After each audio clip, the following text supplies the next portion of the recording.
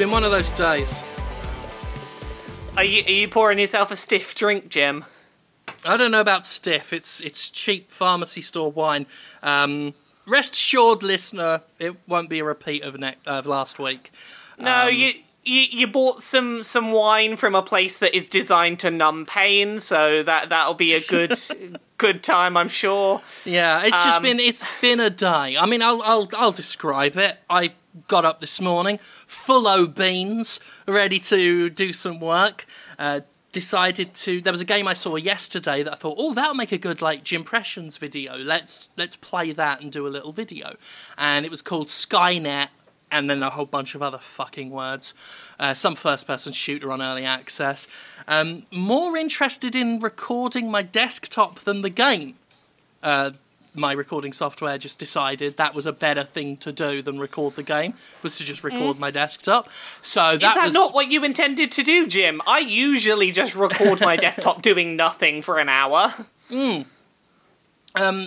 Usually that's what we all like to do, but I thought I'd try something a little more experimental, a little more avant-garde, and actually record the game. But my software wasn't having any of it. I think it was the game itself. Some games just don't play well with different recording software, and that one just didn't want to play. It was a shit game anyway, don't bother with it. Then I tried to play... Have you actually, Jim, have you been, and Laura actually, have you guys been finding shadow play more and more useless as time goes on? It doesn't seem to work with anything for me. I've not been using it for a while. Play. It started recording everything stuttery. Yeah. And I found out I had Shadowplay saving files to the same disk that the games were on, which, it's a resource balancing thing, and it just leads to the recording scrapping out. So I moved things around, and that only fixed it, I want to say it got half better, but was still choppy as hell. Nothing, the more they update it, the worse it seems to get. So I got rid of that, and I stick with, and I know I'm going to get shit from it, because people always have their preferred fucking recording software, and they're going to, why are you using that? Why don't you use this? But I use Bandicam for the most part, just because and I've tried them all. I've tried OBS, I've tried Fraps, I've tried Shadowplay, I've tried all the known ones. DxTory was really reliable for a while. But nowadays I find less so. It just seems to crash a lot of games. I tend to use either Bandicam or XSplit broadcast, Gamescaster, but no matter which one you pick, over time something will go wrong with it and you have to switch to something else. I use a multitude of stuff. Today I was using Loilo game recorder. Never even heard of that. It's a small one that's free, and it makes huge video files, but it sometimes will record games that other recording software just doesn't want to record. It's my fallback for visual novels that Bandicam just doesn't want to register. Yeah, I had better luck there's with so much recording software. I've never had a game that Fraps didn't work You've clearly not been playing enough indie visual novels. There's a bunch of indie visual novels that Fraps just doesn't recognize them as games, because basically if there's not video happening, if it's still images, it doesn't recognize it as a game. So that's not a video game, Laura. Exactly. Fraps tells me that indie stuff they're reading not simulators. Video games. Fraps always fucked games up for me. It would always mess with their frame rates and everything. So I've never had joy with Fraps. Bandicam I stick with because Bandicam I've used for several years as a backup for Shadowplay initially. And every time I've updated it, it has actually made the software better instead of significantly worse. To the point where the last update I put on it, it was starting to be able to record games where previously it couldn't.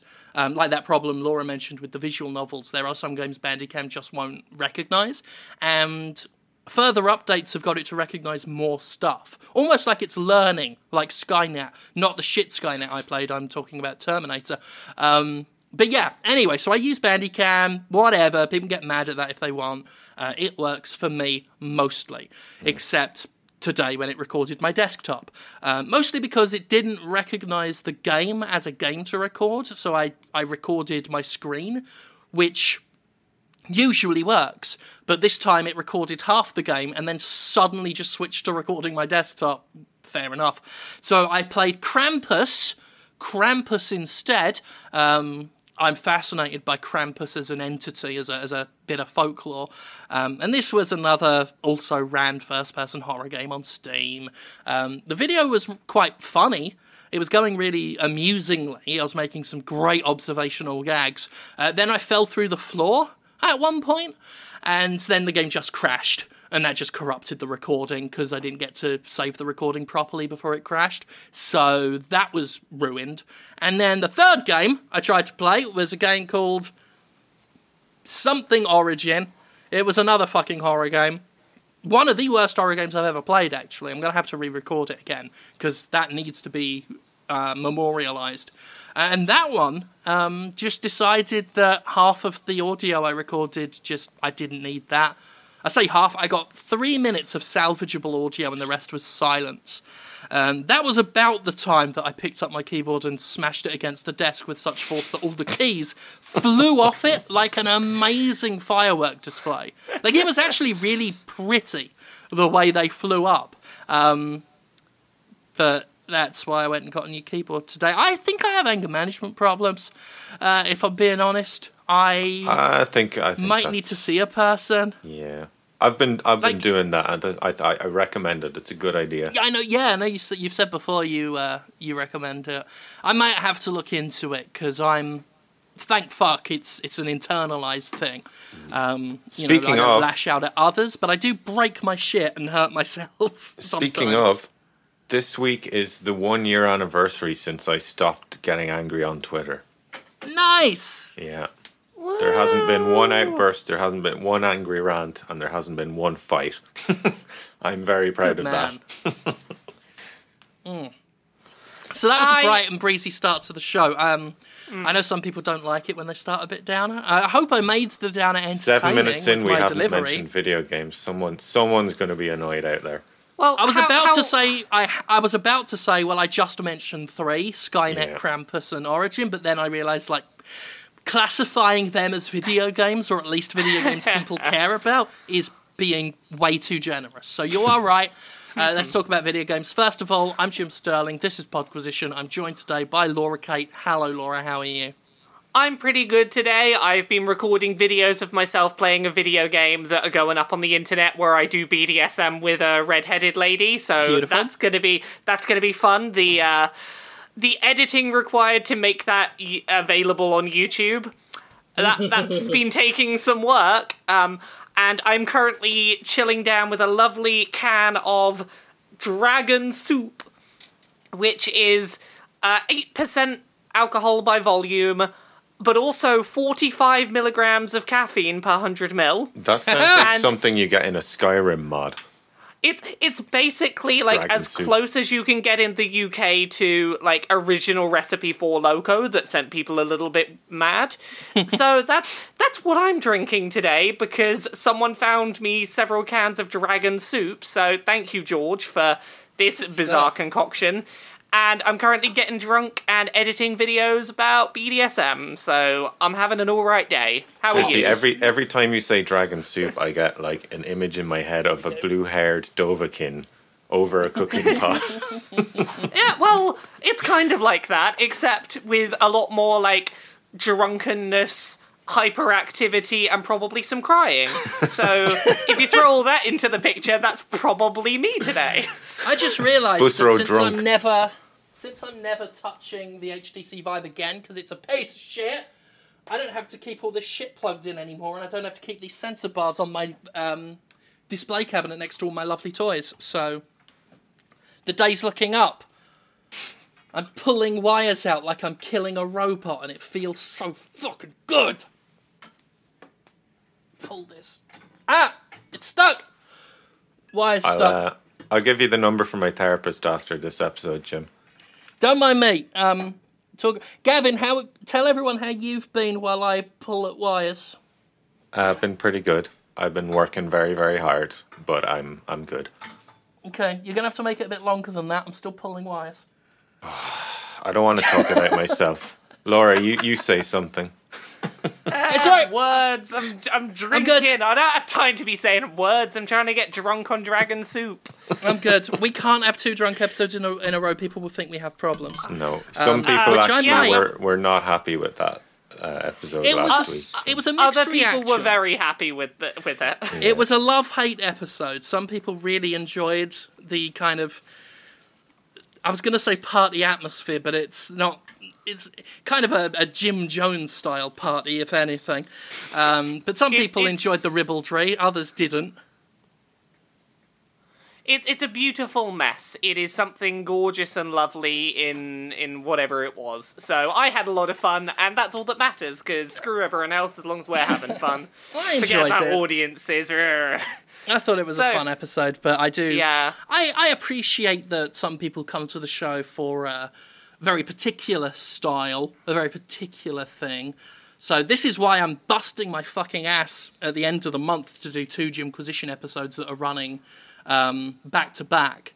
Let's say back to back. One will be on Sunday, one will be on Monday, because I'm working on a kind of a spin-off Halloween episode that is very unlike other episodes, and I know how people get about that sometimes. So if I provide a normal Jimquisition on the Sunday, even though that will still be pretty Halloween themed, then no one can complain. Ideally. In a perfect world, no one can complain. But that's something to look forward to at the end of the month, Jimquisition fans, which I'm assuming some of you listening are. I mean, it'd be weird if you weren't. But yeah, 2 Jimquisitions at the end of the month. We're talking the Monday, which is Halloween, and the Sunday before that, which is not Halloween. So think about that. Yeah. Anyway, should we talk about some video game news? Because we've not done that yet. Why not? Why not? Why not? You know how the first Titanfall came out on Xbox One exclusively, and the sequel is coming to like everything. It's coming to the PS4 as well as the Just the Xbox like the first one. one should have. Wasn't Titanfall Just on like the PC first one should as have, well? yeah. Oh, it was on PC, but it was console exclusive. It was to on Xbox Origin, so it doesn't count. The point is, it never came to PS4, but the sequel's coming to PS4. In the ramp up to the sequel coming out, people have been asking, hey, so the first Titanfall, if I want to play that, can I play that on PS4, please? And the answer from Respawn is, nope, never coming to PS4. Don't hold your breath for it, it ain't never happening. Well, it's not like you're missing an epic first part of a trilogy. No, that's Yeah. true. But at the Story-wise. same time, like, you aren't going to miss anything story-wise because the first Titanfall, It had no story. It did. There was some bit in one match I was Sort playing of. where some dude died heroically in the background on the radio. That was fun. That was hilarious. I was like, some what the dude fuck giving just his happened? life. Like, me and my buddy were just like, you know, doing spinny circles and some guy in the background is dead. It was a good representation of what it's like to be just some soldier in a battle. Like, not any of the guys actually invested in the fight, but to be just rank and file soldiery, watching more important people do more important things. But yeah, you're not really missing anything story-wise, but it is also a bit of just a bit cheeky to be all, yeah, this game that, because we valued Microsoft's money more than your experiences as a customer, you are never getting this. But do please buy the sequel and give us money, please. The first one really didn't do all that great after its initial launch. No one really talks about it anymore. Can we have some money? It's one of those weird things where, like, even though there is nothing you're really missing by not playing the first one, it still feels very odd to pick up such and such 2 and have not played the first one. Like, and I know that, there are examples of that where it's like, oh, well, people don't say you have to play the first GTAs to jump into GTA 5 or whatever. But it still feels weird when it's, hey, it's such and such a game too, and you know that the first one came out, like, a few years ago and you can't play it. And if you are someone who, only has the one console and might not be fucking rolling in it to where you can just buy another one, it is a little odd to have someone sell you something when you know there's another thing they did that they literally don't want to sell you. Because that's what it comes down to at the end of the day. Like, yeah, sure, they may have signed a deal so that legally they can't, but they still signed that deal. The deal that says, whatever it is we got for this exclusivity, it was more important to us than you buying a game from us. Now please buy this new game. Like, it's inherently cheeky. Well, here's the thing. In hindsight, I'm kind of glad, given this situation, that the first Titanfall didn't have a very, any kind of real story mode, in that the fact that, PS4 players won't be able to play it before playing the sequel isn't quite so bad, knowing that, there was no real story. Let's face it, the reason why they're so confidently bullish about it never coming to PS4 is because they know there's nothing of value being lost. I just want them to admit it. I just want Respawn to admit it. I just want them to say, look, this is never coming to PS4, but don't worry, there's nothing you need in it. Nothing.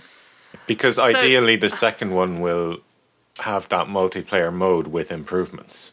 That was all the first game was. Yeah. And also it's got a story campaign, like a proper story campaign as well. So for all intents and purposes, this is kind of going to be the first Titanfall. Like the other one is almost like a pilot episode almost. Yeah. Before the series is commissioned. The puns. Oh, that's actually quite good. I didn't mean to do that, but I'm going to remember that for if I do a Jimquisition on this. I'll present this, because let's face it, less than a third of people who watch the Jimquisition listen to this. So for a whole bunch of people, that's going to look really deliberate if I do it in a video. Yeah. So, other news we had this week, and this is probably the big bit of news we got this week. You know how for ages people have been saying Red Dead Redemption 2 announcement is coming any day now, and they've been saying this since, before E3. Mm-hmm. They were right. It happened, and a section of the internet got really upset because they're like, well, it shouldn't be Red Dead Redemption 2, it should be Red Dead and a different subtitle, because Red Dead Revolver was the first one, so it's actually the third Red Dead. That was so much of the internet this week. Honestly, though, I've got to back them up to some degree. I'll back them up, but, the air of arrogance with which it was being said was just irritating. Here's where I'm coming from with it. I think it's sad that they're calling it Red Dead Redemption 2 from a creative aspect, because it reminds me of how porn used to have really clever, well, not really clever, but at least funny, pun-based parody titles when they did parodies. You know, Shaving Ryan's Privates, Jurassic Pork, all those classics, you know? They never did my one. I wanted to do two zombie-themed ones. One was called Night of the Giving Head, which I thought was a fantastic title. No one ever decided to do that one.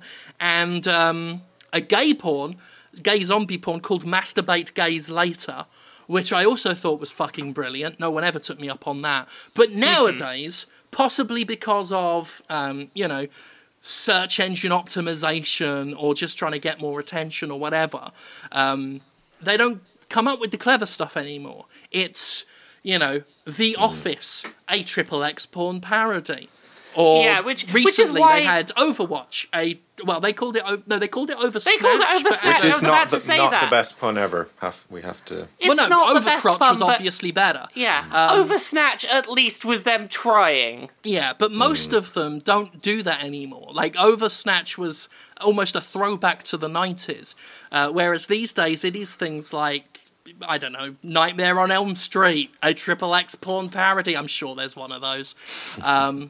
They could have said Nightmare on Helmet Street or something. I mean, that's not good, but it's something. But anyway, my point is that... What could they call a Red Dead porn parody? Red Dead Penetration. Bed, head, and tension. Bed, head, and erection. Bedhead erection.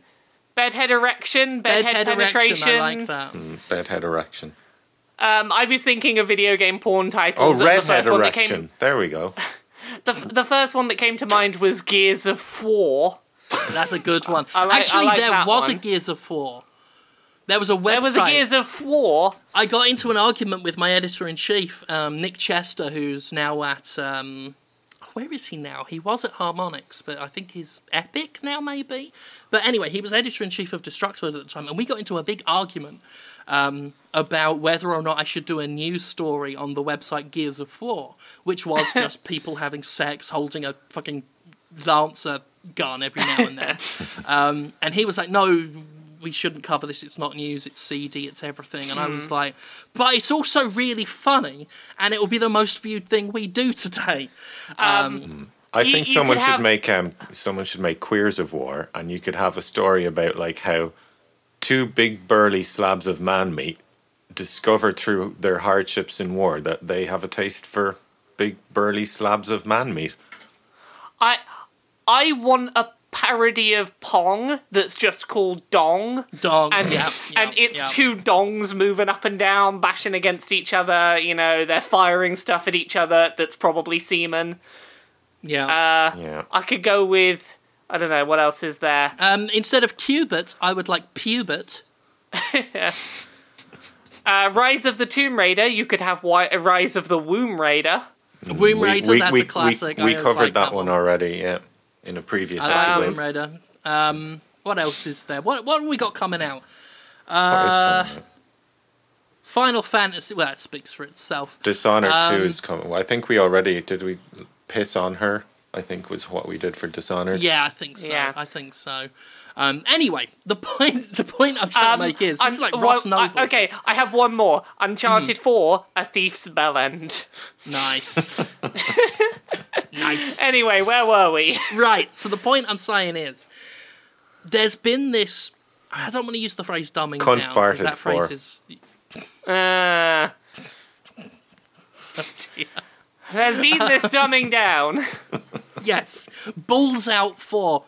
Right, so there's been this shift out of originality, especially for sequels. Like, if Alien was released, when it was, and there wasn't ever a sequel, the sequel these days wouldn't have been called Aliens. They'd have just called it Alien 2. That's the kind of thing I'm driving at. No one comes up with nuance with sequels because they're so desperate for brand recognition now. That's what it all comes down to. It's brand recognition. It has to be the same title as last time, whack a number on the end. So it's not Red I don't know, I kind of prefer that anything. to like every game being called Revelations and Origins and... Well, here's what I'll say. I never played Red Dead Revolver. I had to look up at some point this week, like, was Red Dead Revolver the same series? I just assumed it was coincidentally similar names. I think there's a lot of people who don't know that Red Dead Revolver was a same universe kind of prequel to Red Dead Redemption.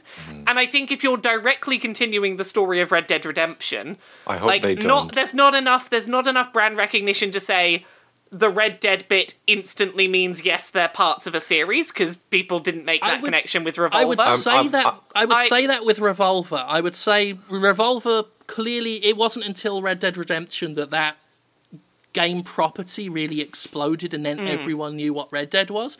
But I feel at this point, with the way Rockstar handles things as well, Red Dead something else would work way better now than it did when they went from Revolver to Redemption. The thing that is, though, like, from a sheer marketing perspective, you can't argue with the fact that it will sell better as Red Dead Redemption 2. Like, that is undeniable. Right. If you call it the sequel to that game you played, and it's a game that features the same characters, why not just use the number if it's the direct continuation of that story? I don't see where that's necessarily a problem. What bothers me is that I need to see the evidence of that isn't found in focus tests, which are like extremely biased toward the conclusion that a company already wants. I think there's enough brand name now in Red Dead as a thing, and Rockstar has enough hype behind it as a company. Like, they do things unlike any other company when it comes to PR. They don't have to talk to games press ever. Those they do talk to, they talk to through just sheer good grace.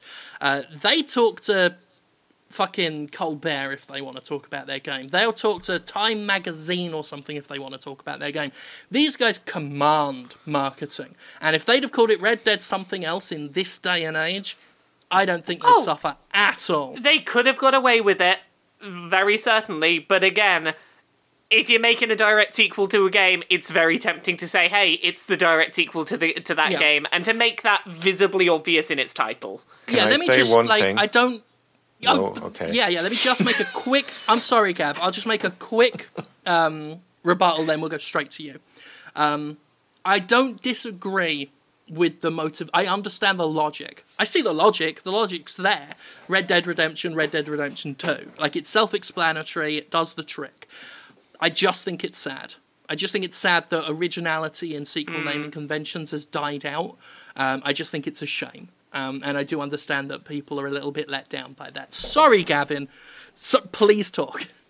I was just going to say, I really hope it's not a direct sequel, and I hope it's a brand new protagonist that we haven't met before. And anyone anyone who's played the first game will know why I say that.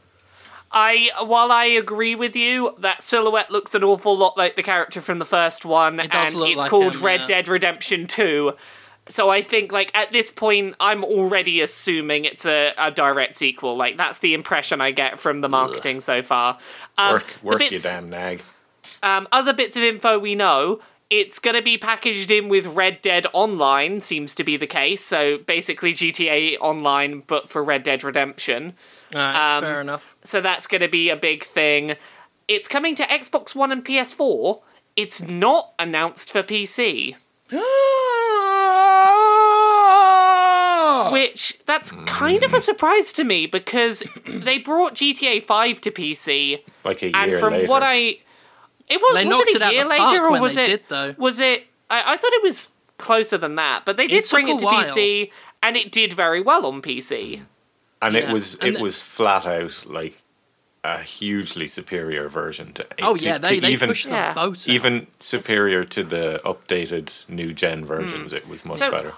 Which was still impressive, the new-gen redos they did. Like, whereas everyone else has just kind of upscaled it a bit, or in some cases, like Activision just didn't even bother changing things. I was so impressed. Like, it had new music in it. It had that horrible first-person thing that I don't talk about. Had a whole bunch of gameplay improvements. Are we maybe you can say assuming... what you like about Rockstar, but they push the boat out when it comes to production value. Yeah. In that case, are we maybe going to assume that, like, there is a PC version of Red Dead and Red Dead 2 may be coming, but it will probably be late?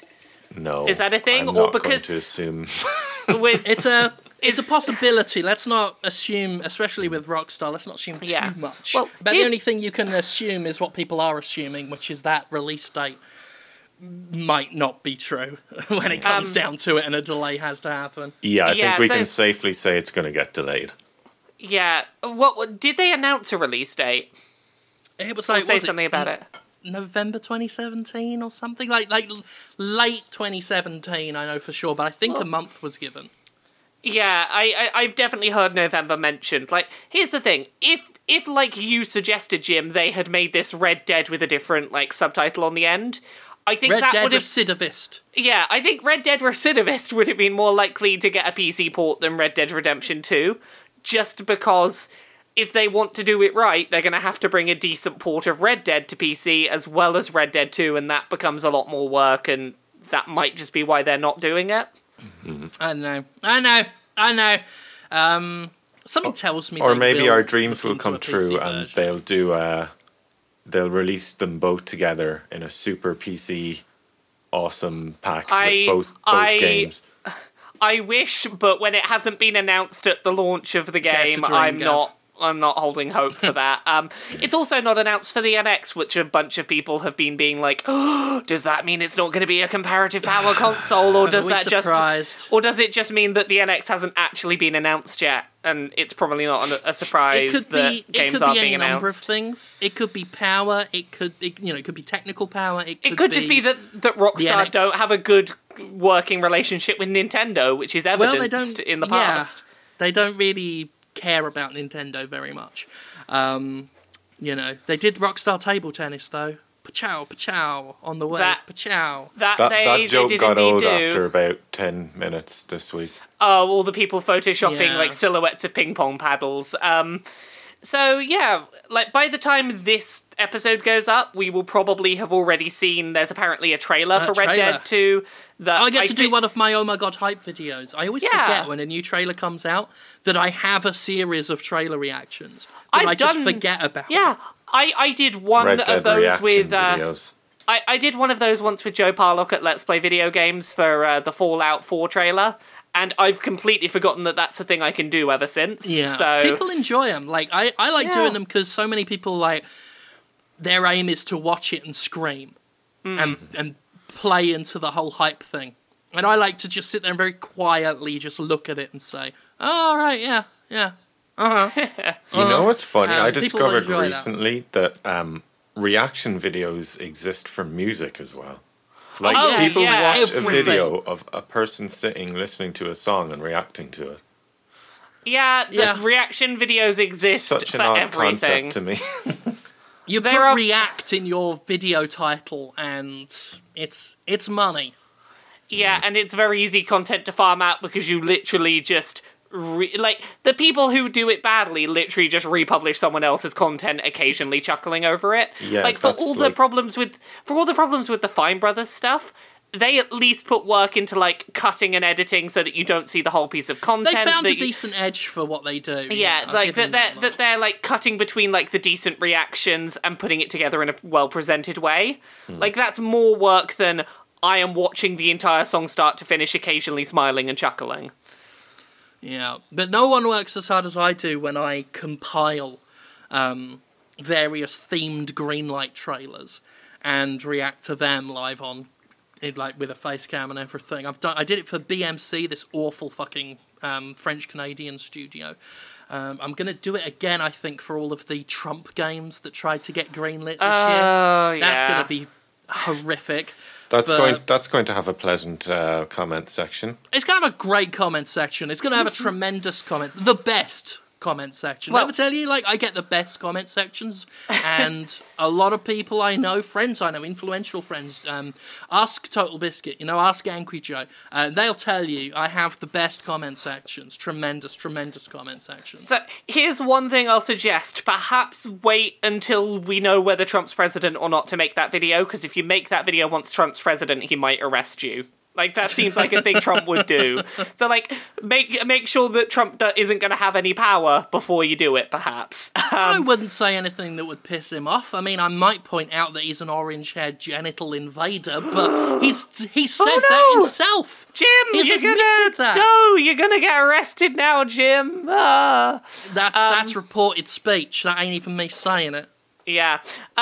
Other news we had this week, they put up a demo ahead of the launch of that new Pokemon game, just like a couple of hours long. Here's a taste of what to expect from Pokemon Sun and Moon.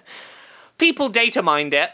The entire Pokedex for the game has leaked from this demo, so they've accidentally Brilliant. shown the internet images of every single Pokemon from the game, pretty much. Nintendo. I don't want to get spoiled, so I've not looked too closely. It might not be everyone, but it's certainly a bunch, and I've seen it described as the full Pokedex. Apparently people are... Sorry, go Why on. would they want to do that to themselves? Because for me, I'm going to guess that this is your reasoning as well for not spoiling it. For me, a big joy of playing a new Pokemon game is that, holy shit, what the fuck is that when a new one Exactly. turns I up? wanna see It's the not- new stuff. That's the joy of many games. You know what I mean? Yeah. Yeah. I haven't Dark watched Souls, a of single course. gameplay video for Dishonored because I'm actually looking forward to it. Yeah. I watched one gameplay trailer for Pokemon Sun and Moon, was like, oh, that looks cool. I know that they're shaking up how the gym battles work a bit, and that's all I really know. Yeah. But my suspicion... You've done it wrong. If you go into a new Pokemon game and you know more than just the 3 starting Pokemon, Yeah. you've done it wrong. There are use cases I've seen people arguing where I'm like, okay, I can get behind that, even if I don't want to do it myself, and that's people who are like, all I did was looked at the final evolutions for each of the 3 starters, because I want to know how Yeah. cool my starter's going to be before I commit. That I Yeah, can say, yeah, that's cool. I did see someone But- tweet, like, they were interested in one of the starters, then they saw what it would turn into, and they were like, not for me, thanks. Okay, I don't know I the have a answer question for you about Pokemon, Yeah. guys. Can you finish the games with a starter Pokemon, or is it not completable unless you get all of the... No, different you ones? could just take one starter Pokemon, never evolve it, level it up very, very highly, and beat the game with it if It'd you be tough. wanted. It would be tough.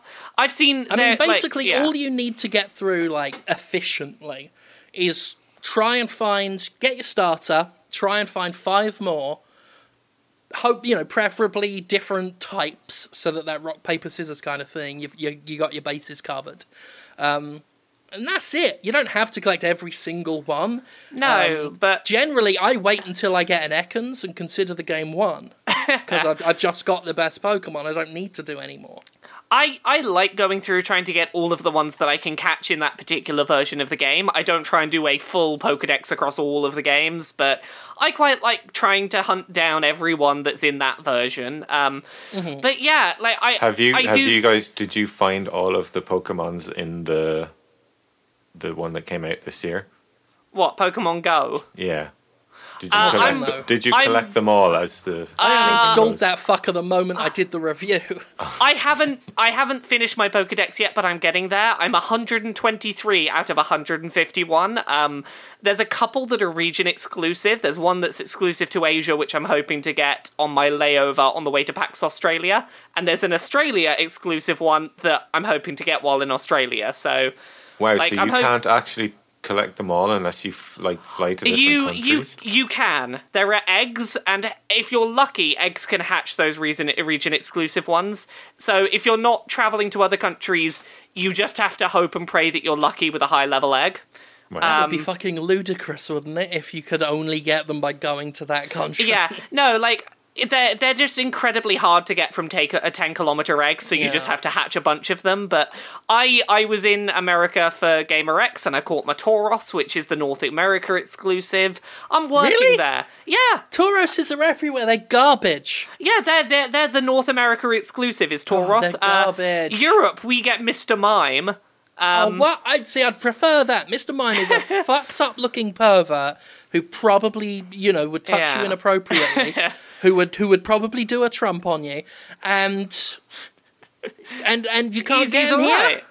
He's better than Tauros, which is just a bull. In America, you can only get him from a 10k egg. I think Asia is far-fetched, and I think Kangaskhan is Australia.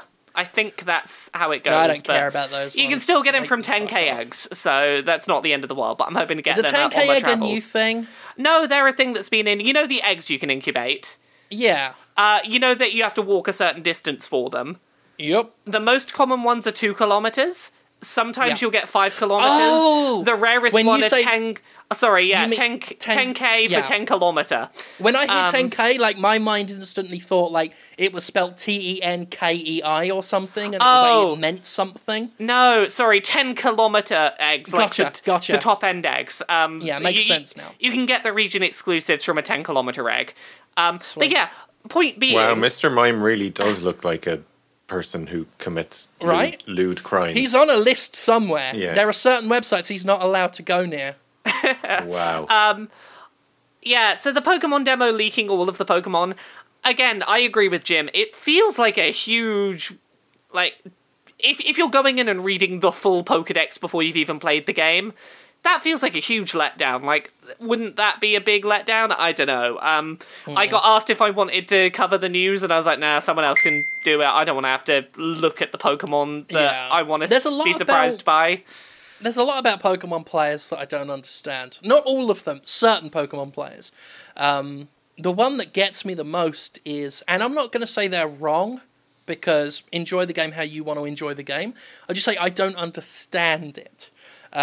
You get those ones that all they care about is getting the top tier Pokemon. Like, I just want the ones that are the best for tournament play or what have you and everything.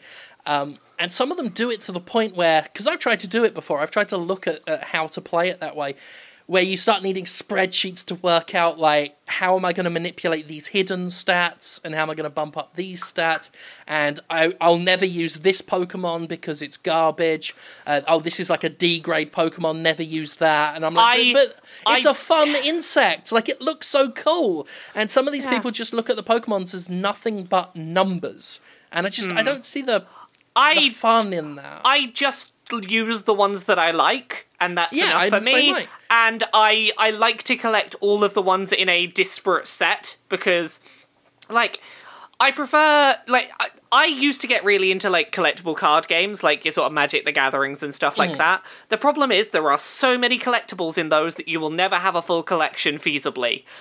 I like Pokemon, because look at Pokemon Go. That's 150 of something. 150 feels like a manageable number that I can work towards and then be like, yes, I completed this collection of things.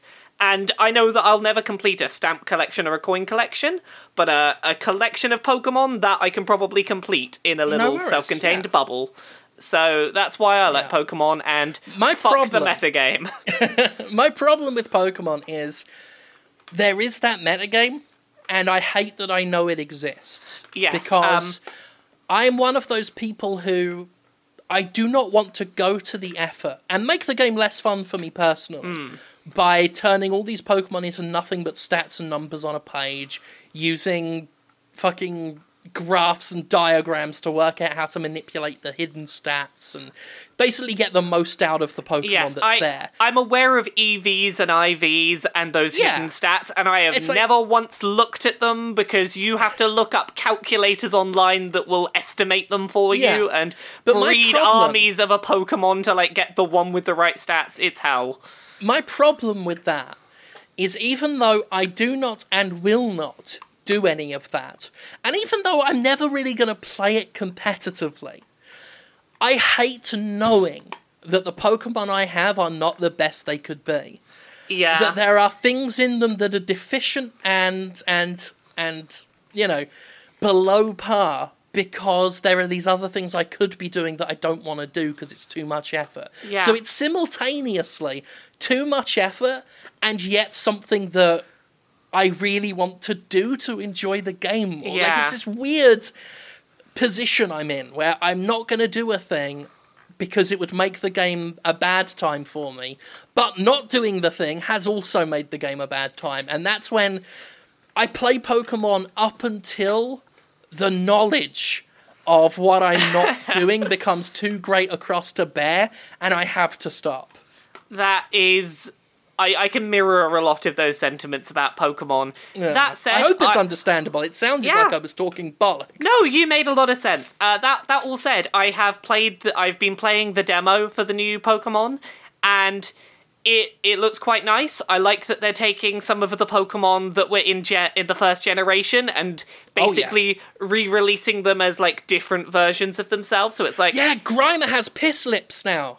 I've not seen the Grimer one yet, but I know you weren't looking, sorry. That's alright. Like, there is a version of Meowth that is a different colour and has, like, some cool stuff going on with it. Oh, the grey-looking, the grey-looking one that's got... guy. Which, there's a grey Meowth with some cool vampire fangs, which I saw. It's one of the few I've seen. Where they're basically just like, here's a Pokemon you already know, but now it's a different type with a different, like, a bit of a twist on its design. Like a regional change. Yeah, like a regional change. That idea. The big one that everyone jokes about is the Executor that now has the stupidly long neck. Yeah, which we've talked about on the show. I like that as an idea. Seen some of these, I like getting to like have Pokemon that I recognise, but they play a bit differently, so they feel a bit fresh.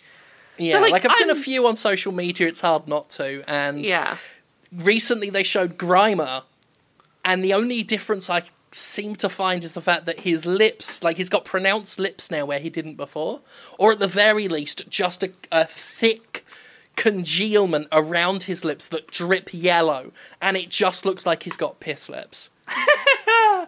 Which is suitable for the character, I guess. I might have to go look up Piss Lips Grimer. Piss Lips Grimer is the best new Pokemon. Now that we've said this, is Piss Lips Grimer going to be an episode title? Like, it feels like one of those phrases... I don't know, because, like, Redhead Erection was so good, but Piss Lips Grimer is also really good. Well, the benefit of Piss Lips Grimer is it's buried a little deeper in the episode, so we don't do what we did last episode and, like, get to the title, like, 7 minutes in. I like Redhead Erection more because it's topical. Plus it was yours. Yeah, and because it was mine. Well, screw you, Gav. I prefer the mine because it's mine. Fuck off. I might do them both. I might do Redhead Erection : Piss Lips Grimer. Piss Lips Erection. Best of both worlds, isn't it? Ooh, that's... Oh, ugh. You don't like the thought of Piss Lips Erection? I mean, I guess it's it shouldn't be that weird, because the two things are in the same general area. But, oh god, I was just imagining just the meters just constantly dribbling. This is where we now walk away from that, and we're just like, we'll let Jim have to have the deciding vote between me and Gavin, so that we know which of us is his favourite. It's going to take a lot of soul searching. So other news we had this week. You know how Steam has like full integration for your Xbox 360 and Xbox One controllers? Hell yeah. It's getting that for the DualShock 4 as well. Oh yeah, I saw something about that. Yeah, that's cool, yeah. Apparently soon you'll just be able to plug your DualShock 4 in and it will work the same way that your 360 or Xbox One controller currently does. Nice. I would recommend, however, it's a little bit more expensive than the console options, but I've tried the 360 controller on here. I've tried the DualShock 4 on here using third-party software to get it recognized on Steam.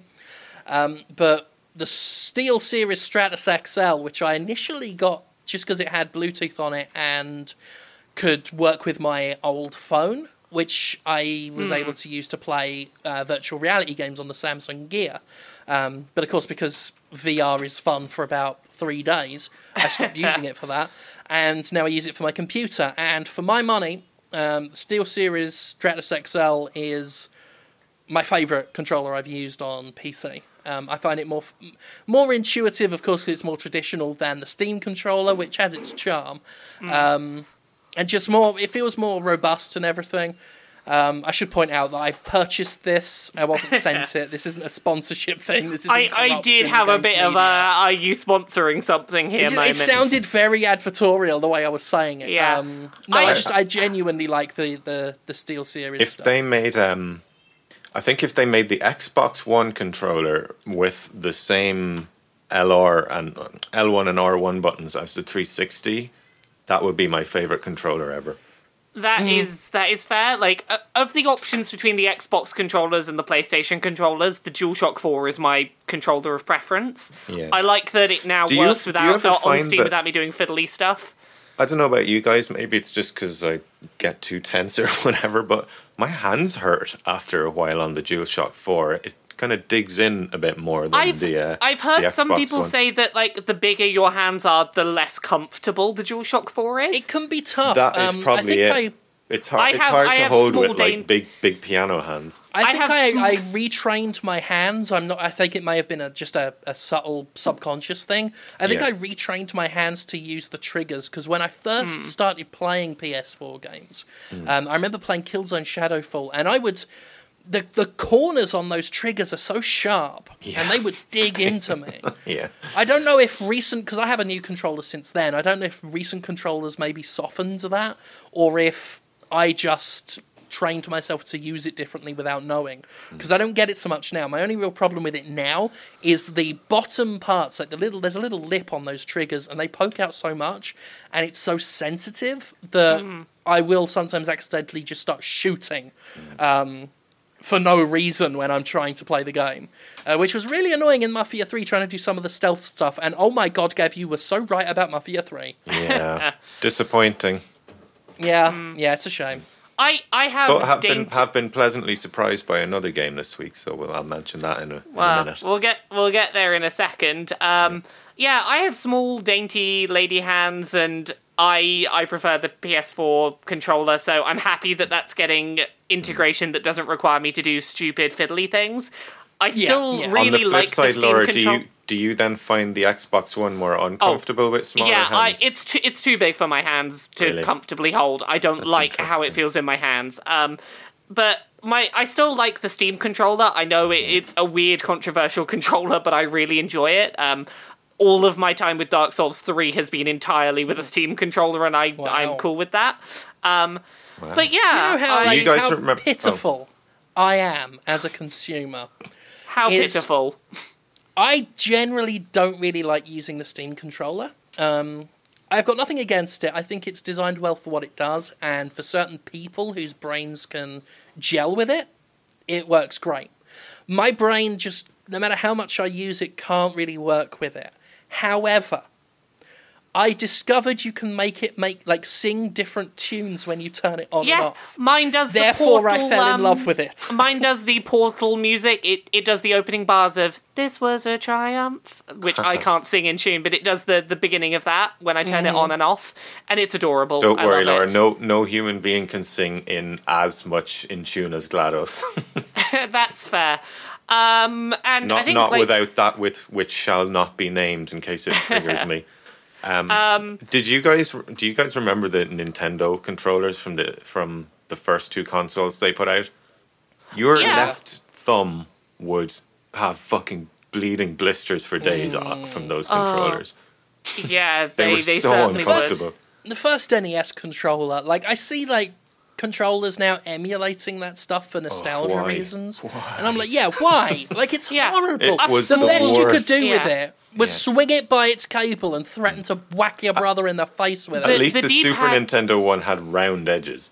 It was curved, yeah. The D-pad was fantastic on the NES, but the small, weird rectangle was not ergonomically designed. No. I don't think the D-pad was either, because you had to push it quite hard.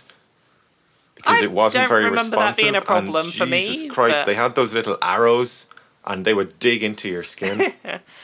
Not a problem I remember, but the shape of the controller itself was never good. I liked the Genesis controller back in the day. That was nice. As far as primitive controllers go, it was a decent. It was the first step toward ergonomically designed. Yeah. It's the most similar to the current Xbox One. Actually. Yeah. You know what controller I still love? The GameCube controller. GameCube controller's beautiful. It was one of those things that was just a mess, but it kind of worked. I can't stand it. It is my favourite kind of mess. So we've got one more bit of news quickly before we get onto what we've been playing. Right. I bought a pink and black controller. Sorry to cut in. Fine, cut me off again, you fuck. Just to talk about how pathetic I am again. I saw Major Nelson tweet a picture of this dark pink and black Xbox One controller, and it looked so 80s, I immediately ordered it. And it's sat in my kitchen ever since it arrived, because I don't play the Xbox One. Yeah. We got one we got one last piece of news this week, which is about the PlayStation VR.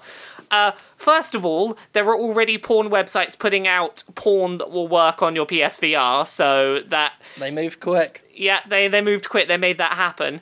But secondly, a thing that people have been asking for a while, hey, how long is it going to be before someone works out how to make the PSVR work on PC, and basically trick your PC into thinking it's an Oculus Revive or something? Nearly instant. It's pretty Durante much will have it done on the first day. It's been out, less than a week now, maybe a week or so. The PC community a couple of days ago worked out, it's not perfect, but we've pretty much got it working as a PC VR headset now, so that took no time at all, and... Never does. The thing is, that's a really nice price point for an entry-level PC VR headset.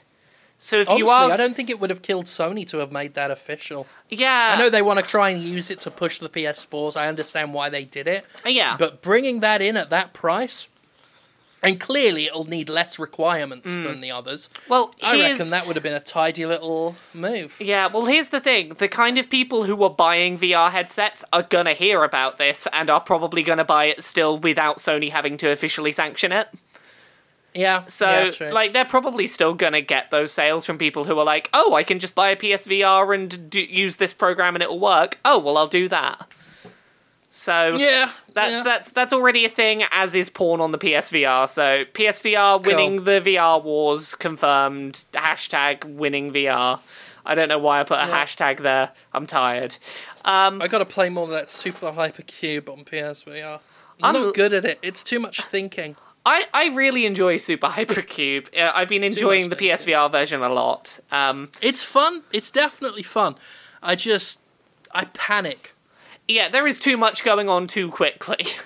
It's like, oh my god, the hole's coming, and I've got to, cram these blocks in it. Oh god, it's smacked, and now I'm dead, and I've only got 2 lives. Oh.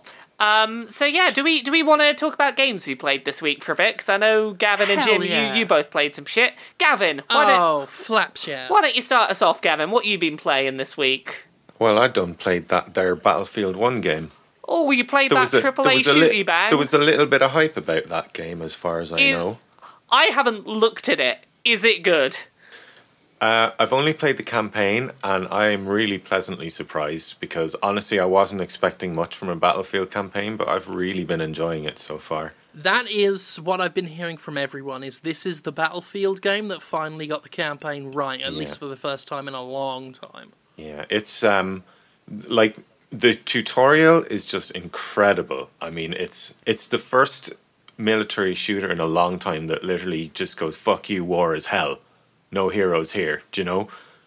And it really feels like that with a really clever mechanic in that every time you die, that's your character's name and their date of birth and death comes up on the screen as in, this character's actually dead now and you're a different guy.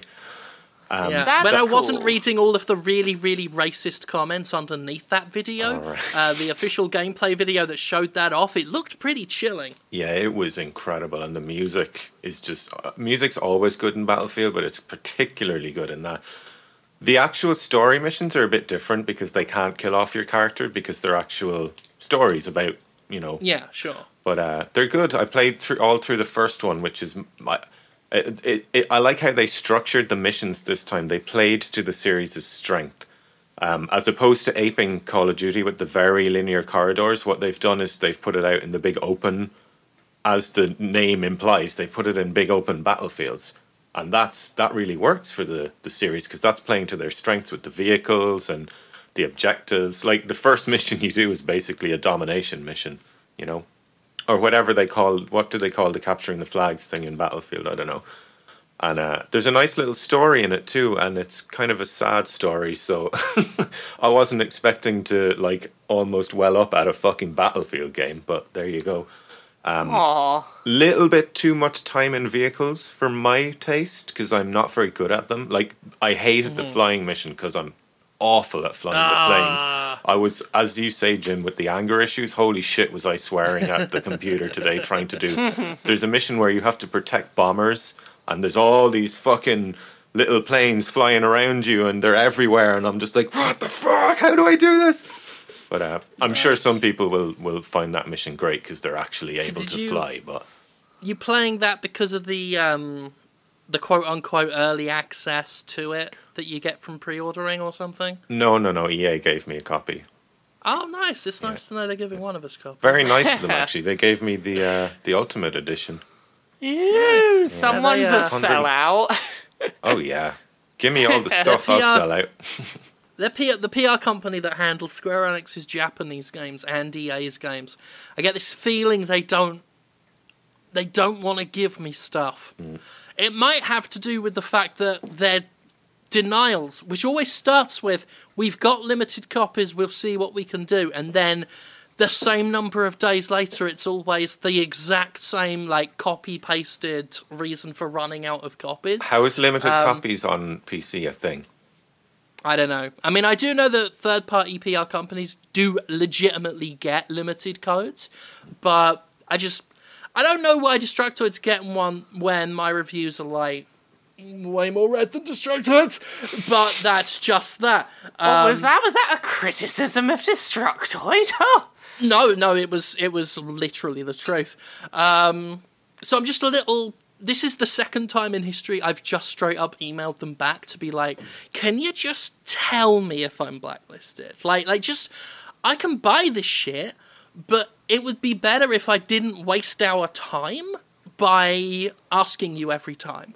Like, just let me get on with it, and then we can both move on, and I won't bother you ever again. I ain't mad, friend. I just want to know. I just want to know. And they never, ever reply to that email. Yeah, which sucks. Two really quick criticisms of the game I had, of the campaign. It's not always clear what you're supposed to be doing, which always pisses me off, but the checkpoints are Other hard. Battlefield games have been like that a bit. The checkpoint system is so bad. I've had to replay huge stretches because I died a stupid death, and I was like, oh, come on, fix that, please patch that. I hate that. Yeah. It's like, I don't. Other than that, I'm not necessarily asking for a Borderlands where you just or a BioShock where you respawn with minimal loss, and can just pick up right where you started again, where death's almost meaningless. But I don't like checkpoints that make you replay vast, not very interesting sections, or checkpoints that happen right before a really dramatic bit that is also really hard, so that you keep having to do it and it gets less dramatic each time and just ruins whatever climax or tension they built. And checkpoints that activate before cutscenes instead of after cutscenes as well. They can go to fucking hell. Oh, and game developers, stop putting checkpoints during the cutscenes and having the loading symbol or the checkpoint symbol flying around during the cutscene, because I can't use them for my music videos when you do that. And also, Jesus Christ, please, game developers, stop mixing the fucking sound effects so much louder than everything else. Every fucking game I play, I have to turn the sound effects down to 6 and keep the dialogue and music on 10. I was going to say, if it had an option to rebalance, most of them do. But yes, sometimes they really do. God, there was a game recently where the music and the sound effects and the dialogue were so out of balance, and even when I was reducing them with the different audio levels, it still just didn't work properly. Hey, don't. You gotta get your sound mixing right, guys. You can have realistic gun effects all you want, but if they're poorly mixed in, ain't gonna make a fucking difference. Or if they're completely drowning out the dialogue. Or if the person who's playing your game has tinnitus and don't want to make it worse. Right. Yeah. But they want to hear what's being said in the game, but they don't want their ears blown off. The only time it ever worked was Deadly Premonition, which of course itself was such a beautifully orchestrated shit show that it only made it funnier when characters were really far away from the main character in a cutscene, and consequently were really quiet to the point you could barely hear. At one point, genuinely, knowingly played for laughs with a character who you could barely hear because they were at the other end of a big, long table. Sometimes not played for laughs, and sometimes they knew what they were doing. It's like they did it once just to let you know they're doing it on purpose, and then the rest of the time, it just added to the fact it was a fantastic train wreck. But outside of that, if you're making a game you want to be legitimate and serious and all that shit, music that's louder than the dialogue, gunshots that go over everything, or the other way around, really quiet gunshots and really loud other things. Get your balance right, folks. I struggle with this a lot. I know it's hard. And always give us the option to it's adjust difficult. it. Always. Yes. Looking at absolutely. you, Destiny. Destiny. Masking that awesome, lovely music, which was the best thing about the game. You couldn't even hear it because of all the fucking explosions and shit. Yeah. What about you, Jim? You played some stuff this week? Yep, I played. I did my Mafia 3 review. Pretty much echoed everything Gav had said. What you give it? Repetitive and 6.5. Oh, that's generous. Some people did think I was being too lenient, but I did genuinely like its sense of style and not by general standards, but by your score rating. I would consider a generous score. I got one comment who was like, I don't see how you could score it like this. And I'm like, well, there's 1,000+ words explaining why. Yeah. The score, honestly, I thought going in I'd give it a 7. But as I wrote down the problems, I was like, I'm not describing a 7 here. So I kind of I split the difference more or less. Because I think it's all right. And a 6 from me is all right. Verging on good, 6.5, verging on good. It had enough going to have been a really, really stellar game. If it had continued in the vein of its first 3-4 hours, it would have been a fantastic game. Yes. I think it's doubly sad because I do think that its premise is brave. Not just because it tackles racism without the allegory that a lot of other games hide behind. Yeah. It does talk about racism. It does, like, race and inequality and all that comes up, and they don't shy away from it. One can argue whether or not they did it well, but compared to other AAA games, they tried. They put the effort through. They put their shit on the line for it. And that's remarkably brave in an industry that's terrified generally of any political opinion. Most devs do not want to talk politics at all. And what really sucks is they took that, like a pretty bold premise, and put it into the most cowardly, complacent open world structure ever. Like, it's such a safe game from an interactive standpoint, and it just doesn't work with what they were going for. Like, it undermines the sense of boldness that the story and premise and characterization has when they then shoehorn it into a game that's so, like, it's just open world, the game. That's all it is. It's the same collectibles, the same repetitive missions, not even very inspired which missions. Would be fine if they were optional, but they're not. They're not. Like, it's like someone took optional side quests and made them a mandatory part of the campaign over and over. It's like imagine if in Fallout 4 Preston's settlement quests were the story. The main story. Like the sole story. Like, I didn't believe it when, for the 5th time, Lincoln Clay is told by his accomplice, so there's this guy, right? And he doesn't come out of his house very often, or he's out of town, and you're going to have to lure him back by destroying his rackets and killing off his lieutenants. And I'm like, we did that 5 times before. That was for a different guy.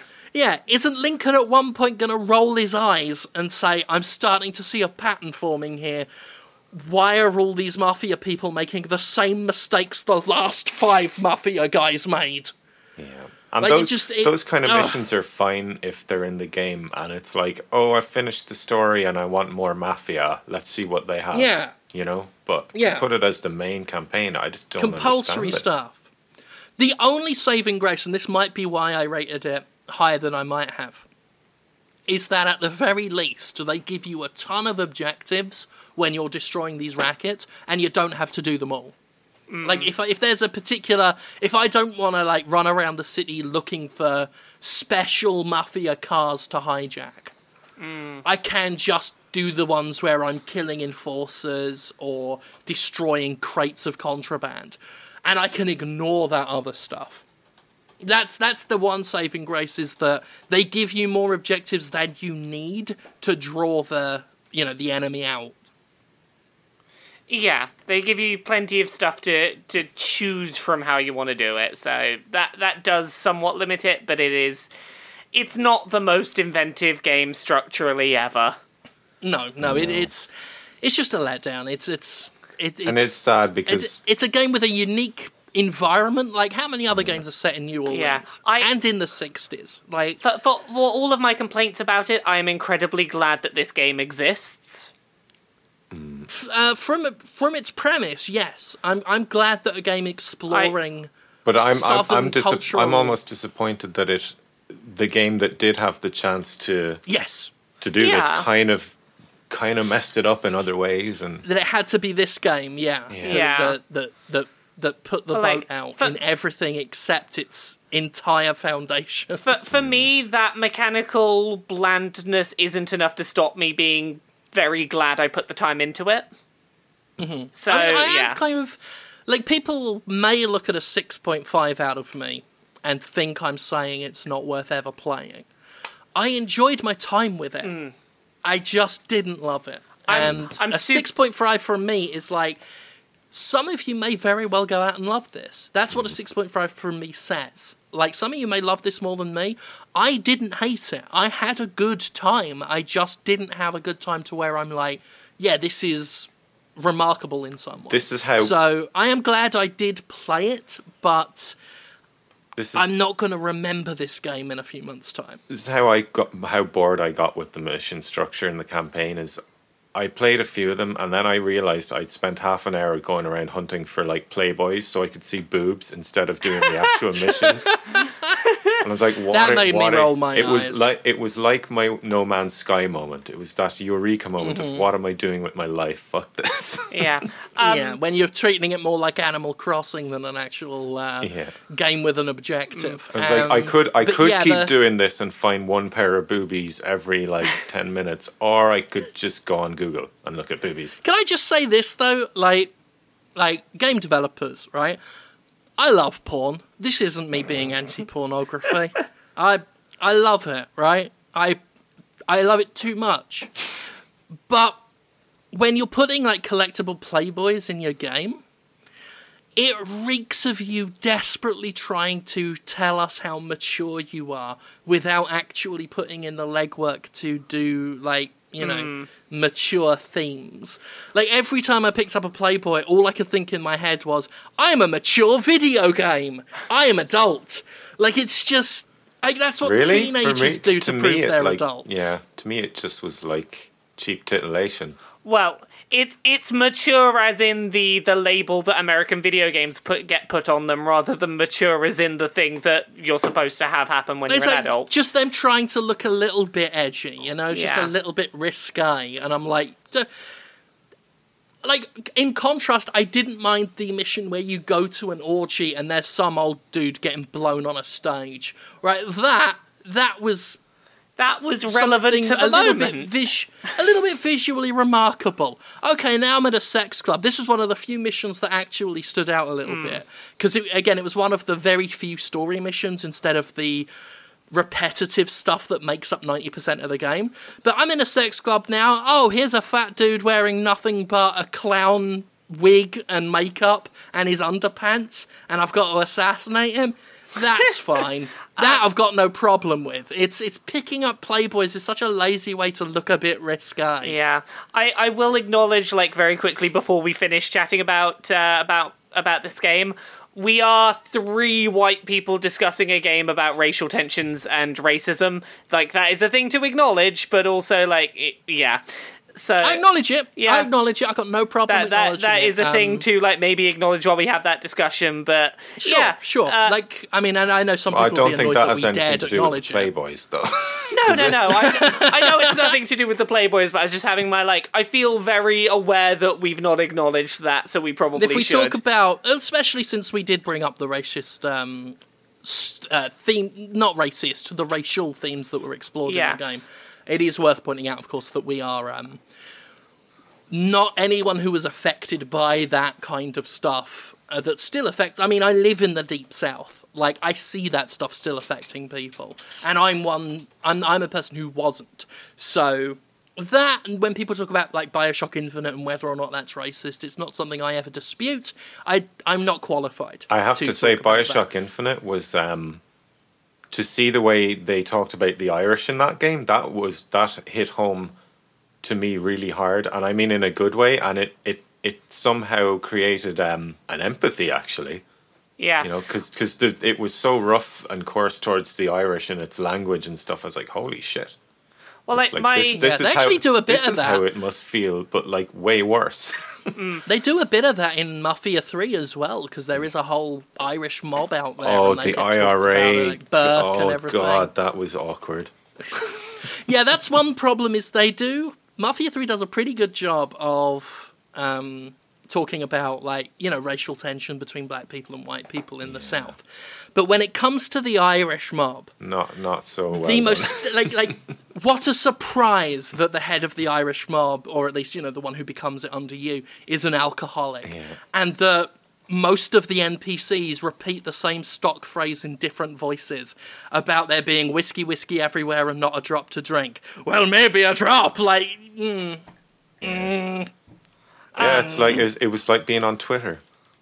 Oh.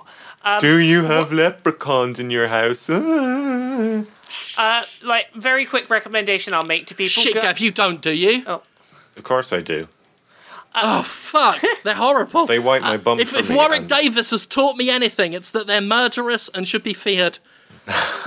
My quick recommendation for people looking for like people of color writing about Mafia 3, there's a really interesting bit written on CBC, which is I think the Canadian broadcasting channel, with Tanya DePass, who wrote some stuff about Mafia 3 that's well worth reading. So I know And Tanya. if you want to see an Irish perspective on BioShock Infinite, go listen to my song. yeah, no, Tanya's lovely. I got to do panels with her at GamerX, and she did some interesting words about Mafia 3, and she can probably point you at some other good words about Mafia 3. So go Google Tanya DePass. I gotta imagine Tanya knows what she's talking about. Yeah. She, I saw her when I went to GamerX last year. Lovely person, and I did a podcast with her at one point. I guested on her podcast, and she did a talk about LGBT representations in gaming at GamerX last year. Surprisingly, I got name-checked during it for my thing about Fallout 4 and their whole take on polyamory. So yeah, that's on. Let's repeat that again because I feel like she deserves a shout out. That's CBC, and it's Tanya DEPASS, Tanya DePass. There's also a really good piece on Vice Gaming by Austin Walker that's also worth reading. So basically, like, go look up both of those. They're both interesting things by people who are people who are definitely more affected by racism than anyone on this podcast. So yeah, go look up at least those two, and then that's good. Go search some other writing about Mafia 3 from people of color because that's the important thing. Plus the more mainstream games media don't have those voices, so it's always worth checking them out. And I know some people probably roll their eyes and go SJW and all this shit, but you know what? Broaden your horizons, listen to people from different walks of life that aren't yours, and try and if anything, it's more go at it with an open mind and broaden one's horizons. If anything, it's more interesting to hear about a story on that topic from someone who may have experienced similar stuff. I mean, I don't think that's very SJW-ish or anything. And indeed, someone who's had a totally different experience from you. Even among people from the same ethnic backgrounds, there are people born in different positions, different states of wealth and finance and that. No, they're all in the inner cities. It's the inner cities. So, lots of different people. I've gained a lot. I've become way better at my job listening to other voices who aren't in the same positions as me. So I always feel that's good, and especially when we're talking about something like Mafia 3, if you can get voices from people of colour who have been affected by racism, who still now deal with the repercussions of shit that happened decades and sometimes centuries ago, definitely worth checking them out. So yeah, that I'm glad we got that in there at the end of the Mafia 3 stuff. We got time to do a quick question before we wrap up. I was going to mention Owlboy, but there's not a lot I can say. All I'm going to say is that so far, the wait's been fucking worth it. There'll be a review next week. But other than that, let's get these questions done so that because I know y'all both have got to shoot. We got to go scooch off shortly because we started recording half an hour late. We did because my broke keyboard. Yeah, quick questions. We've got one from @WatchPlayListen. Given that it's episode 101, what items, people, or games would you put in room 101 and remove from the world forever? Blimey, that's a cultural reference. Yeah. For the non-American for the non-British listeners, rather. Room 101 was a show starring... was it Nick Hancock at first and then Paul Merton? Yeah, I think so. Yeah. Basically, it was a show where Merton or Hancock would have on a celebrity guest, and they would present... They provide various items representing things they want to go to this fictional Room 101, which is a room in which things are locked away and we never deal with them again. Yeah. And Merton or Hancock would judge whether or not it deserves to go in Room 101. And, obviously there was no real Room 101. These things still existed. But, someone would bring up, there's this mascot from a game show that was popular in the 80s that I hate. Yeah. And I want Dusty Bin to go into Room 101. Okay. I'm glad you mentioned mascots, because I know what I want to put in Room 101. Mr. Blobby is fucking terrifying, and if no one knows who Mr. Blobby is, he is a giant person in a pink and yellow spotted suit that basically screams, "Blobby, Blobby, Blobby! Blobby, Blobby, Blobby!" He's big bird on a bad acid trip. Yeah. Yeah, it's terrifying. Most people know Noel Edmonds from Deal or No Deal, the British version of Deal or No Deal. Or Noel Edmonds' House Party. Well, that's what I was going to... Like, people of my age and people of Gavin's age, like people who are a bit older, are going to know him mostly from Noel Edmonds' House Party, which was a Saturday night variety show, I suppose you could call it. You don't really get them anymore like you used to in the 90s. But it was kind of a variety show. The set was like a big house, and Noel lived there, quote unquote, and there was a live audience. Different wacky characters would turn up. The house was in a fictional town called Crinkly Bottom. Ha ha, great joke. There'd be all sorts of like bawdy 1970s level bawdy humour. I remember once some woman grabbed Noel Edmonds by the junk, like she did a Trump on him, and she said "small but perfectly formed," and everyone laughed. People would get gunged, like they get slimed like it was a Nickelodeon show. And Mr. Blobby was a regular character. People would freak out like it was a huge 90s thing. Hooray! The man in the pink suit with the weird dead eyes is back. Here's why I hate Mr. Blobby. I had a cassette tape of Mr. Blobby sings various pop songs of the era that ended with the Mr. Blobby theme tune. And I listened to this tape as a child once, because this tape was a hand-me-down from someone else, and the tape was slightly chewed up. To the point that I was listening to this tape, and it was scaring me enough as it was, and as it drew to the end, it was the Mr. Blobby theme tune, and not only is Mr. Blobby scary when he, like, Blobby, Blobby, Blobby, and screams, the tape started to distort and warp, and then the whole tape player, like, wound up and broke. And Mr. Blobby's screams when I was a small child broke my cassette player and, like, jammed it up, and this is the first time I'd ever seen a cassette tape, like, jumble up so that there's a bunch of tape wound up in it. I didn't know what that was. Mr. Blobby is the ghost in the show. Yeah, I thought that Mr. Blobby, like, genuinely, like, caused my cassette tape player as a small child to, like, implode in on itself. And from then on, I was like, no, fuck it, Mr. Blobby, I'm out. So can we put Mr. Blobby in Room 101? Your tape player was Linda Blob. Yeah. Yeah. My friend has a Mr. Blobby cassette, or at least had a Mr. Blobby cassette.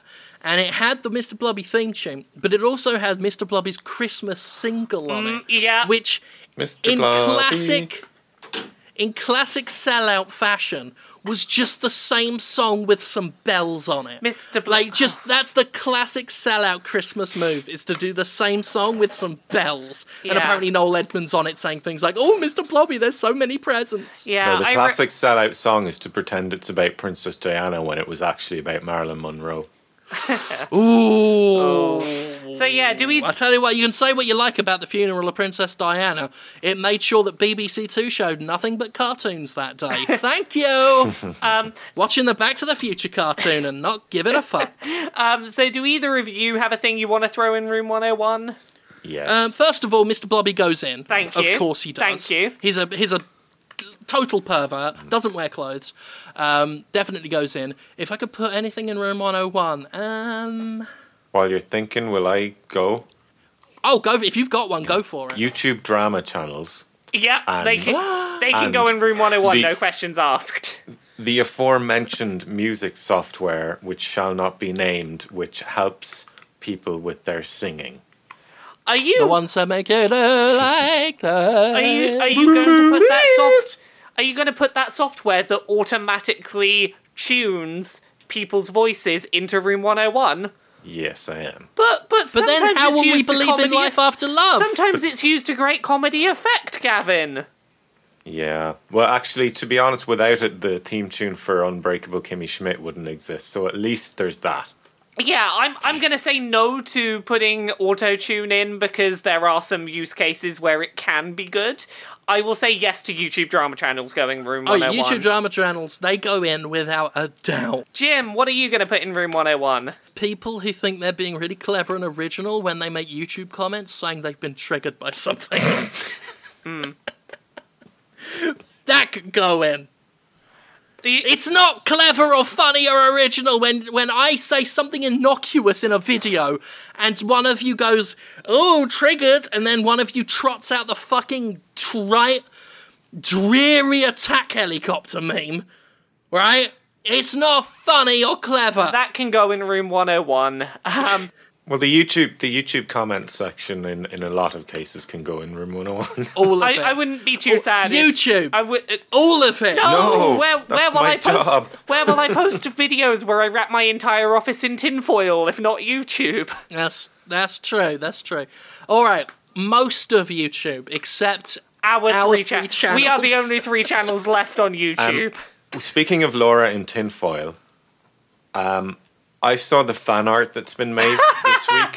What that was Kale Gray who has done that one. There was one where me and Jim was gonna have sex with me because I was a burrito, I think. That was one. There was, what was the other one? There's one where I transformed Jim into a butt, and the butt. What was it? Oh, you accidentally went into the burrito dimension where I had sex with you when you were a butt. There were some interesting book covers this week. I'm going to look up those ones you sent me. They're basically, if any of you are aware of Chuck Tingle, they are Chuck Tingle covers that someone has made for us. So we've got here transformed into a butt and pounded for trespassing into the burrito dimension. There's me as an ass, and then there's Laura dressed up like she's in Hogwarts. Tingle, title, that. Yeah. Number 1 Kiss Boy Chronicles Part 4.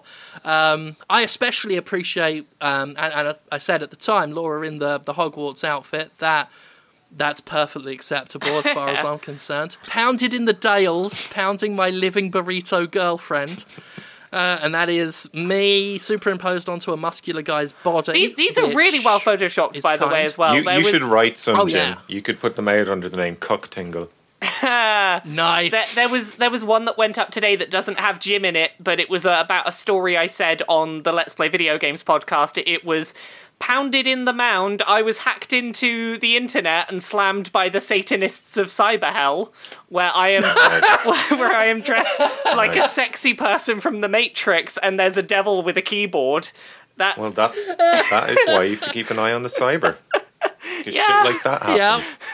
Well, there's not enough law and order to keep up with the cyber or the nuclear, so if I had to choose between one, I'd go with the cyber, because you got to deal with cyber hell and the Satanists that are on it, and they're going to pound you in the mount. Yeah, those were amusing. I have definitely been enjoying those.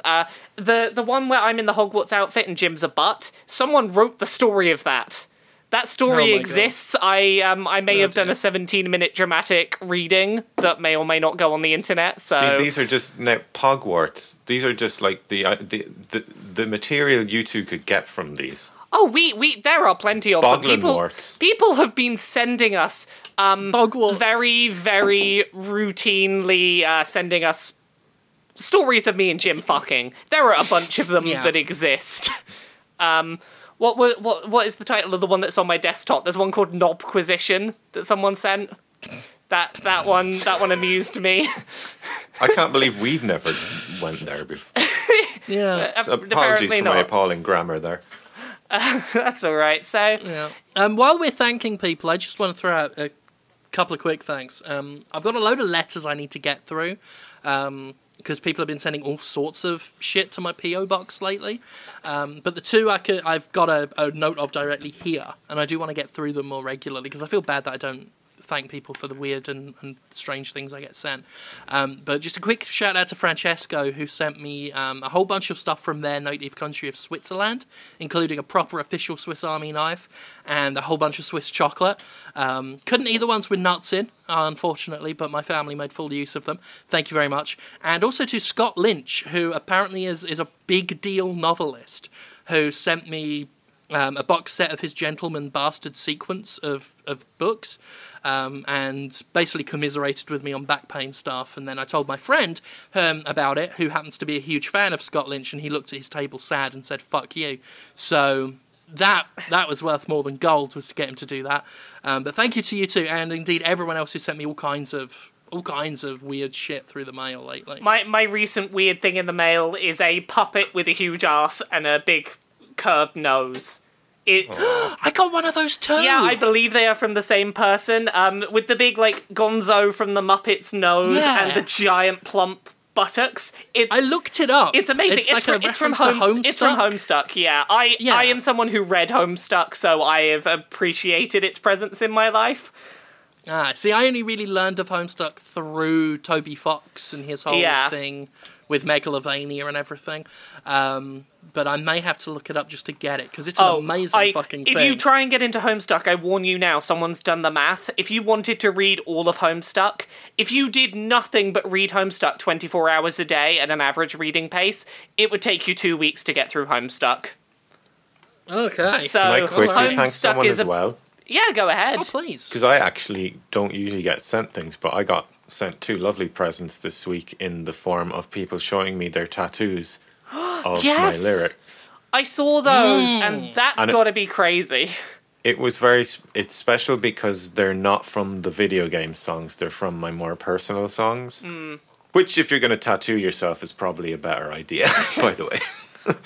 It was gorgeous. It was really nice to see and to know how much that song meant to that particular girl and that particular guy. Yeah, I've not had that same scale, but I've had a few people recently sending me pictures of T-shirts with me on them that they've purchased. Nice. It's very weird knowing there are people wearing me on their torso in the world. That's a weird thought, so that made me very happy. But also, the person that the lyrics from this particular song it was a song I wrote for a friend, and she'd been through an incredibly bad experience, and it was like a healing song, and she was so happy to know that she's like tattooed on somebody's upper boob. So thank you for sharing those with me, you two. It was lovely to see. Is that a good place for us to wrap up now? Yeah, let's get you two off on your travels. Off and on our various things we got to get done. Worse, there's another long one. The countryside. We've been doing super long ones lately. Yeah. What's been going on? People are getting. They're getting their money's worth. They're getting what they pay for. Yeah, pretty much. The ones that pay, not like the parasites. No, thank you. You're very welcome, and thank you for those of you who do contribute to the Jimquisition Patreon. Please keep it up. I like paying my mortgage. Thank you once again to Laura and Gav for joining me. And Laura, if people are hungry for more of your burrito fun, where can they get it? If you want to see more of my burrito fun, you can go to Laura K Buzz pretty much everywhere. That's Laura K Buzz on Twitter, Laura K Buzz on YouTube, where this week I wrapped my entire office in tinfoil, and I also did a 15-minute video about Beyond Good and Evil, where I was like, let's look at the timeline. What things might have been lies? And I did that for 15 minutes, so go check those out. I'm also Let's Playing a game about BDSM, so that's always fun. And the big one, Laura K Buzz on Patreon. Go chuck me $1 or £1 or €1 or one of whatever your currency is, so that I can keep paying the bills while I edit this piece of shit. Preferably $1 or €1. Yeah, dollars and euros are good right now. But a unit of currency so that I can afford to keep editing this piece of shit show.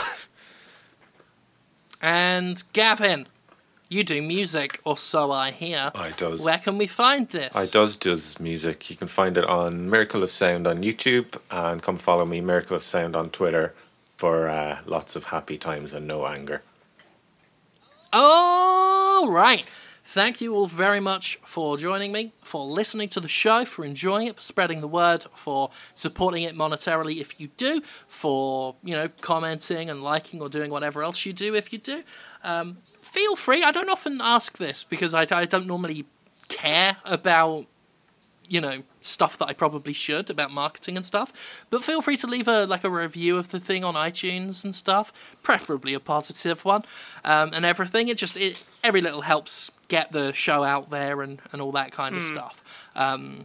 But yeah, other than that, thank you as always for tuning in, and we will speak to you next time. Bye. Bye.